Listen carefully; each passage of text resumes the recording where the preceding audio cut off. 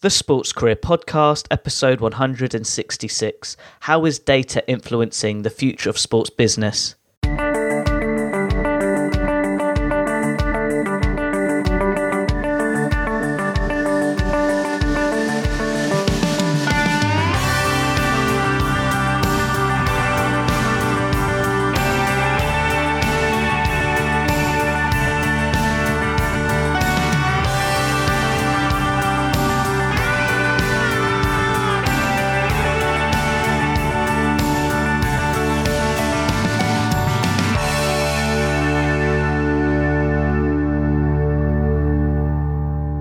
Hello, Sports Achiever. It's great to have you here and listening to this new podcast episode on the Sport Career Podcast.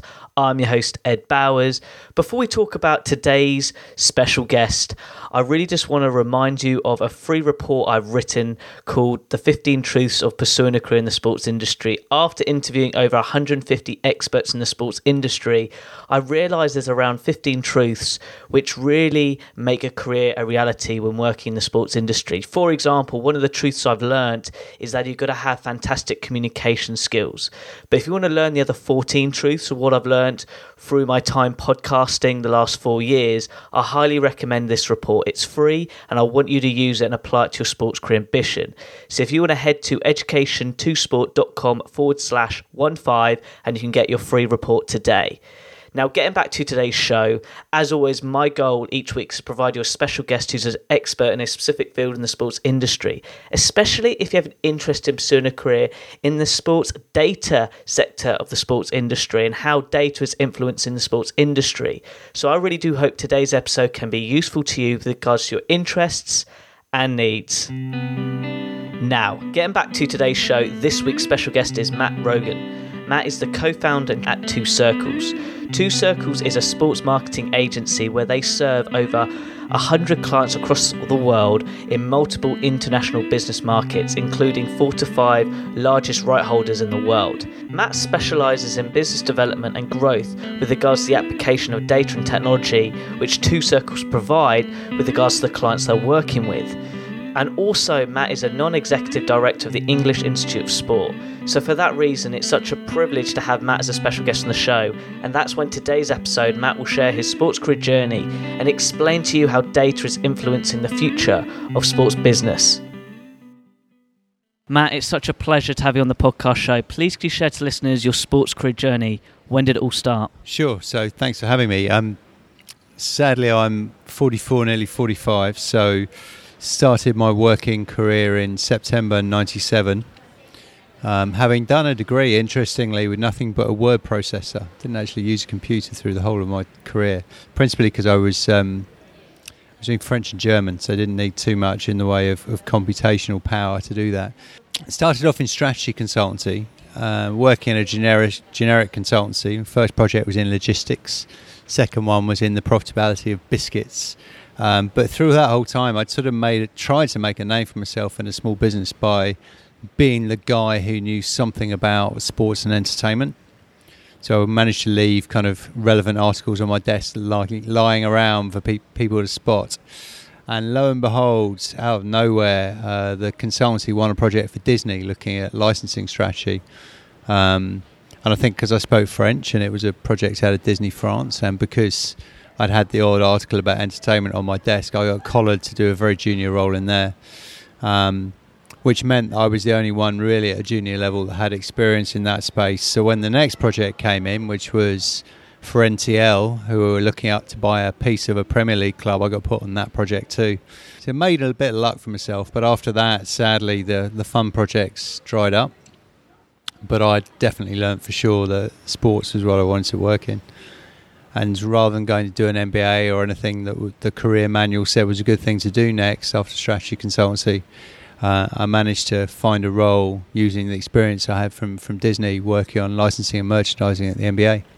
And the rest is history. Just with regards to your time at university, reflect now, how has that actually supported you now by having those languages under your belt? Well, there's two things, I guess. Without the languages, I wouldn't have ended up in sport nearly as quickly, because the languages were what gave me the Disney project, which gave me the sport project. And really, through the first 15 years of my career, I was using them heavily. until I started in startup world. But also more broadly than that, I think ultimately languages taught me to communicate, to listen as well as to communicate clearly. Specifically, actually, probably my third year, I was being a linguist, 4-year course, did a year out. My third year, I taught in Germany, taught English literature at A-level equivalent in Germany.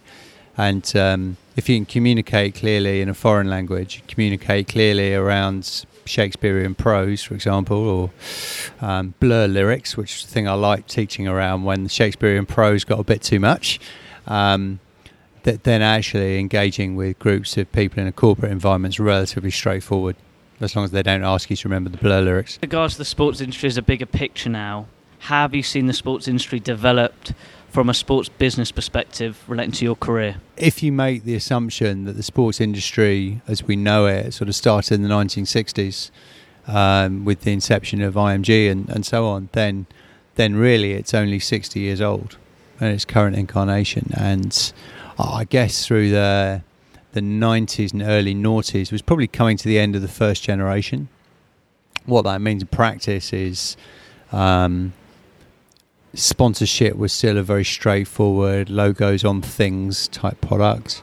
Broadcast was all about which broadcaster, clues in the name, as opposed to any kind of digital role was going to take your product and what they pay for it. And licensing was a relatively straightforward entity as well. And IMG and Co were making good money by doing all things and selling all things to all men, often at the same time. The inception of the internet really was the thing that changed the world for good. I saw that the first time around at MTV. So I was at MTV when iTunes launched and saw the beginning of a complete reinvention of the music industry. 2001, 2, 3, as labels and so on began to work out how they were going to cope in this brave new world, and some of the senior leaders struggled. And I know now it's exactly that same thing happening in sport as we enter. From Two Circles perspective, we say we're entering day 2 of the sports industry, where all the things, all the rule books and all the ways in which things are done need challenging because very few are appropriate for the brave new world. Before we talk about Two Circles, would you mind explaining to the audience how data is really influencing the sports industry from a business standpoint? Sure. So there's a lot of nonsense written about data, actually, and there's a lot of propensity to see data is just the numbers and stuff that goes alongside the words and the creative and the content and all the sexy stuff in sport. And actually data is just a means to an end. It's an enabler to make more logical right and left brain based decisions in the industry. Often describe it as Lego blocks. So in and of itself, data is not really that useful. Knowing Matt ran a half marathon here in Singapore 2 days ago, or knowing that an individual bought X or Y or Z is not really that useful. But when you use individual Lego blocks to build an overall picture of a customer, I live here, I've travelled to this event, I'm staying at this hotel, the brands I follow, the things I like doing are this, that and the other, then you start to understand how to engage with me as an individual, as a runner, as a tennis player, as a father. And that picture is absolutely additive. And that's how we at Two Circles use data, and how the whole sports industry is starting to use data. Ultimately, what that means is the more you understand as me as an individual, you start to be able to understand how I'm more likely to consume the content of the things I enjoy watching, whether it's the 5-minute video clip of the marathon I took part in, or the highlights from the O2 Tour finals, the ATP Tour that I haven't yet watched in detail. You start to understand how I might have a more edifying relationship with a sponsor of an event recently, the merchandise I might need to buy for my son for Christmas and I still haven't got round to. So it starts to enable a smarter level of decision making right the way across the sports industry. That's true both of the quant side, the language you probably hear more at university, but also the qual side. So what I want to buy, but why, and the emotion that I want to bring to bear in that. And ultimately, those two skill sets, the right and the left brain, the quant and the qual, the emotion and the hard data, are fundamental skills now for anyone coming into the industry, whether you want to work in broadcast, in media, in our kind of space. Without understanding the right and left brain, you're going to struggle. So out of interest, what inspired you to set up Two Circles? So Gareth Bush, our chief exec, myself and my wife Claire, who I must admit was my wife at the time and setting the business up, I often get asked. Collectively, we were frustrated by the fact that 2010 into 2011, when we set up, too many decisions in sport were still made based on gut instinct or by the way things have always been done. And I'd noticed that in the record industry when I was working there too, and that's not a way to survive a digital revolution. Digital puts accountability into the hands of those leading businesses, and we believe that digital and data combined could make a real difference in the sports industry. And in doing that, we could really shake up an industry that was lazy, was complacent, and ultimately was stuttering a little bit in London, in particular post-London Olympics, which had papered over a lot of the cracks in terms of the way the sports industry was set up. And so we were inspired by being able to create a better industry, an industry that made decisions for the right reasons, an industry that hired better talent into it, didn't hire people that one's friends wanted to get work experience, but hired the right people for the right roles who had the right qualifications to thrive in an area where accountability was going to get more and more important, or sports was going to lose its potency. No, with regards to employability, because you hire quite a large team now, would you mind sharing to listeners what you look for with regards to sort of those starting roles for graduates to understand, and on that point, what you look for from an interview standpoint as well? Sure. So we're 8 years old, and we've hired now about 160 people. So it's kind of 1 and 2/3 people a month since our inception. So we've done a lot of interviews, kissed a lot of frogs, as well as hired some fabulous people, and learnt a lot, we think, about how to hire people not only with the hard qualifications to succeed, but also with the emotional intelligence to work in an industry that's still getting its head around digital revolution. We look for 4 things, in no particular order. We look for academics, not because we're snobby about it, but we think academics are a great predictor of being able to grasp new things quickly. We hire several people who don't have great academics, but have learnt that skill somewhere else. Academics is a good proxy for that. Analytics. And by analytics, you might think we're looking for mathematicians and engineers galore. And it's true, we have a lot of scientists in the business, but we also have a lot of people who've done media, who've done geography, who've done history. And fundamentally, being analytic means you can let out a series of numbers or a series of qualitative arguments and spot the interesting ones. Just have an innate sense of what's interesting in here and why. So academics, analytics, an intuitive understanding of the business of sport. And I say intuitive deliberately because actually by switching your brain on when you slump in front of the TV when you're exhausted on a Monday night, and you're still interested in why is that stand empty, and why is that sponsored Chinese, and why has Amazon got the Premier League games for Christmas rather than Sky still having them, you're still interested in that despite your tiredness.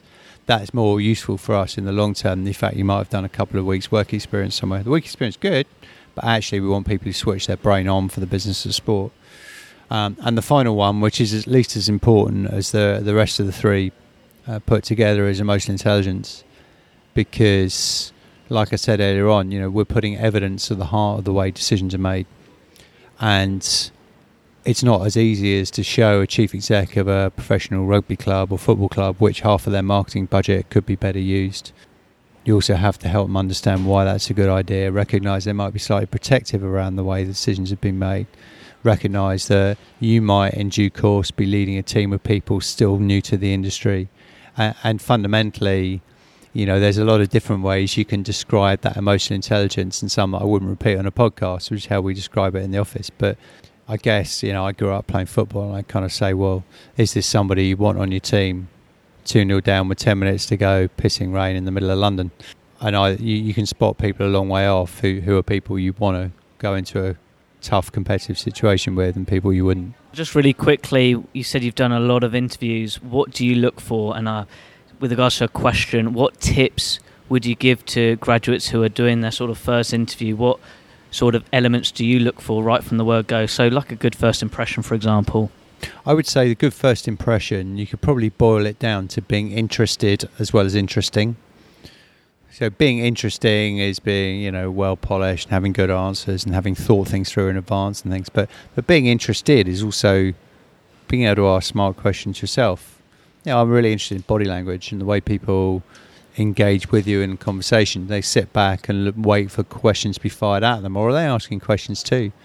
Are they able to build on the conversation you're having and add things in and also push those questions back in the way we'd expect them to be with the client? So we're more interested in a dialogue than we are a rat-a-tat-tat type interview. And so people's, I guess you might relate it a lot more. We want our conversations to be more like a supervision at university and less like a lecture, if that makes some sense.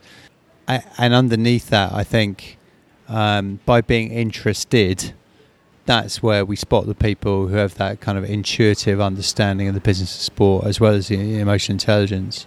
So we want them, even if they don't have the answers, we might sort of say, well, what are 2 or 3 things you've seen in the sports industry in the last 2 or 3 months you've really kind of scratched your head at, said, well, why is that going on?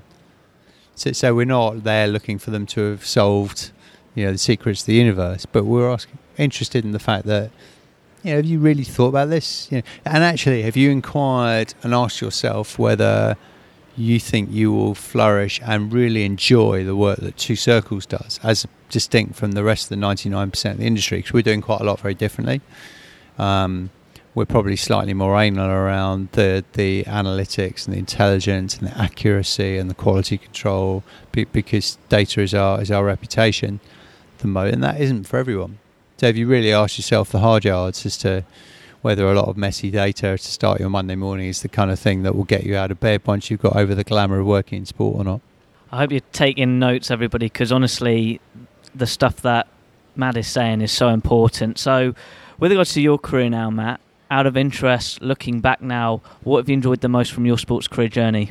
What have I enjoyed the most? That's a terrific question. I think when you're leading a business or part of growing a fast growth business like Two Circles, very, very quickly you get to the point where what you enjoy most is seeing other people's careers flourish and develop. So if I think about sort of highlight moments I've had in the last 8 years or so, I get a lot more satisfaction from seeing when our client teams go up and win awards for the work that we've done with our clients, and they go and pick them up themselves. So when I see them getting interviewed, or when I see our clients sending the 360 feedback they provide on our client team members back to us before their performance reviews, and you see some of the feedback on some of the team members and the difference they've made to client organisations. 3-4 years into a career, and you remember full well the first conversation that you had with them. I remember, give one example just to make a chap in the office blush. A guy called Harry Hawkins, who I interviewed to be our fast marketing intern probably 5 years ago now, who was struggling to find a career in sport straight out of university, had worked on a rugby podcast as he kind of looked to make his history degree work for him. We had him in for 6 months. He wanted to stay and we wanted to keep him, and he keynoted our client conference this summer. In fact, if you're interested, you can still see on our website the presentation he gave talking about the future of sport and where he thought that the world was going as pertains to data and digital. And so, that's the stuff that gives me absolutely the most pleasure, far more than anything I've personally been involved in.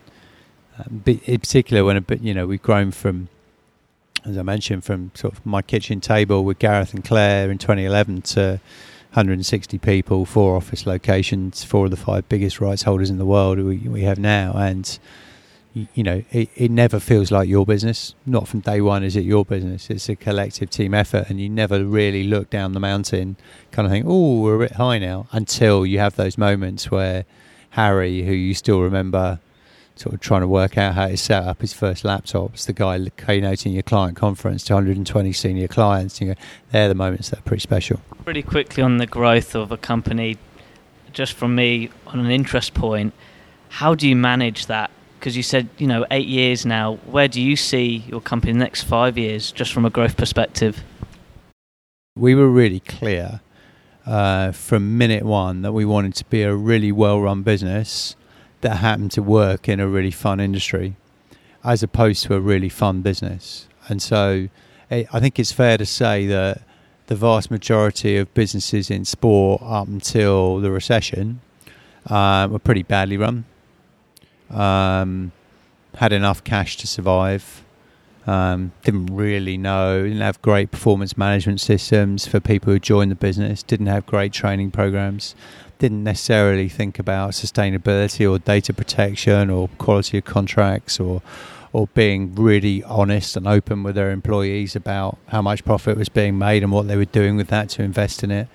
And we've just tried to learn the lessons of the careers that Claire, who was in venture capital before Two Circles, myself and Gareth had learnt before Two Circles, set up a really good business that happened to do really fun stuff, as distinct to the other way around. And so we sort of described that as deep foundations. We wanted to have the foundations of a business that was 18 months bigger than we were at that point, right? So now we're thinking today, okay, well, what are the foundations that a 250 person strong business might need? What are the foundations that a 40 million pound business might need? And how do we start to use some of the profit we've generated this year to inject that, so we have it before we need it? It's a little bit like having a parent who goes out and buys you a set of track bottoms or a Chelsea top that's 2 sizes too big for you because you'll grow into it. And it was always a bit frustrating when you're a kid and you actually haven't got anything that fits you today. Yeah, school blazer. So we're big at buying big school blazers. I find this conversation really interesting. I hope the listeners too. And I feel like we're at a great stage of the interview. We'd like to finish with an inspirational question. What 3 tips would you give to university students or graduates who are literally just starting their sports career journey, especially in sports business? Oh, I think my one tip would be, it's ironic, we're at a mass participation conference, so I'm going to be slightly cheesy and say it's a marathon, not a sprint. And by that, I mean, the question to ask yourself is whether there's a conviction there that you want a 25, 30-year career in the sports space. And if that's true, actually, what you're doing through the first 10 years of that is building out your expertise and experience. So to some extent, it doesn't really matter where you start, but you need to be conscious and find mentors and people who help you to get clear, what are the areas of experience I need to fill through the first 10 years. So if it were we try and run a graduate program. In fact, our graduate program intake was opened up yesterday. Where are we now? We're golden rule, never put a time in a podcast. We're early December and we're open till February for our graduate program again. And what we look to do through there is run almost like a corporate training program for the first couple of years people are with us. So we fill in as many of the gaps as possible. Underneath that is understand where the gaps are. Don't be afraid to take risks and make long-term career decisions rather than short. I took 4 pay cuts in a row in my early career. So to go from strategy consultancy to the MBA to MTV to go and run a business called Lane 4, a professional service business. And actually that's 5 now, isn't it? Because we certainly weren't paying ourselves at the start of Two Circles. And but that was all because I could see the long picture, the big picture, and the things that those jumps were going to give me. So I think it's understand the gaps you want to fill, make career moves that are going to enable that. Don't be afraid of hard work, but at the same time, realise if it's a marathon, not a sprint, it's absolutely pointless running a really hard first two miles. And the final thing I think I'd say underneath that is the reality is it's a choice that we make to enter sport. And the truth is you won't end up being paid in the early years the same kind of amount that friends who go and become accountants and lawyers or engineers or anything else are. But if you trust me on this, we get double digits of CVs a week from people who get to 35, 36, 37, can't conceive of another 15, 20 years doing what they do, realise it's sort of a gravy train. They might have got addicted to the salary and addicted to the mortgage and just looking to jump at a time which in your life is a very difficult time to jump. So if you're convinced that it's a 25-year decision you want to take, hunker down, because the first couple of years aren't easy, but trust me, they're worth it. Thank you very much, Matt. I really do hope the listeners take that on board as much as I have. Out of interest, how can people connect with you on social media? So Twitter is my main poison. So I'm at Matt Rogan Sport on Twitter. Two Circles Sport is the Two Circles one. I sort of play around with Instagram. I'm not as good as I'd like to be on Instagram. So same, Matt Rogan Sport. And it's about it really. I mean, Asia and feel like I should be on TikTok, but I haven't got there yet. That is fantastic to all the listeners listening in. All those links will be on my website relating to this blog post. Matt, it's been such a pleasure chatting with you today. Thank you very much. No worries. What a fantastic podcast chat with Matt. And honestly, this is the exact reason why I wanted to do a podcast show 5 years ago. It's this type of content which gets me excited, because hearing stories like Matt's with regards to his business journey, with regards to reality of actually pursuing a career in the sports industry, I hope you've got a great dose of the reality. And from a data perspective, I found that really fascinating as well. Like when Matt was explaining data's Lego bricks and looking at data from the right side of the brain and the left side of the brain and how we make decisions. Again, I hope you've got a better awareness now and understanding about how data influences the sports industry, especially in business. But from a career perspective, I really do hope you took on board what Matt was saying about how the first 2 years you've got to rise and grind. Like, I've gone through that myself. I feel like I'm still doing that myself, to be honest, because I always want to push my potential with regards to where I want my career to go in the sports industry. And from experience myself with this podcast journey, it's all about putting in that rise and grind and hustle. So look, I hope you can apply some of the learning lessons which Matt shared relating to his career, and also apply those career guidance tips as well. Because at the end of the day, I want you to be confident in where you want to go in the sports industry, but the only person who's going to do that is one person, and that's you. So make it happen. Now, as always, at the end of each podcast episode, I like to finish with an inspirational quote from my guest speaker. Matt said, "Working in sports is a marathon, not a sprint, but understand the role that you want to fill. And most importantly, don't be afraid of hard work."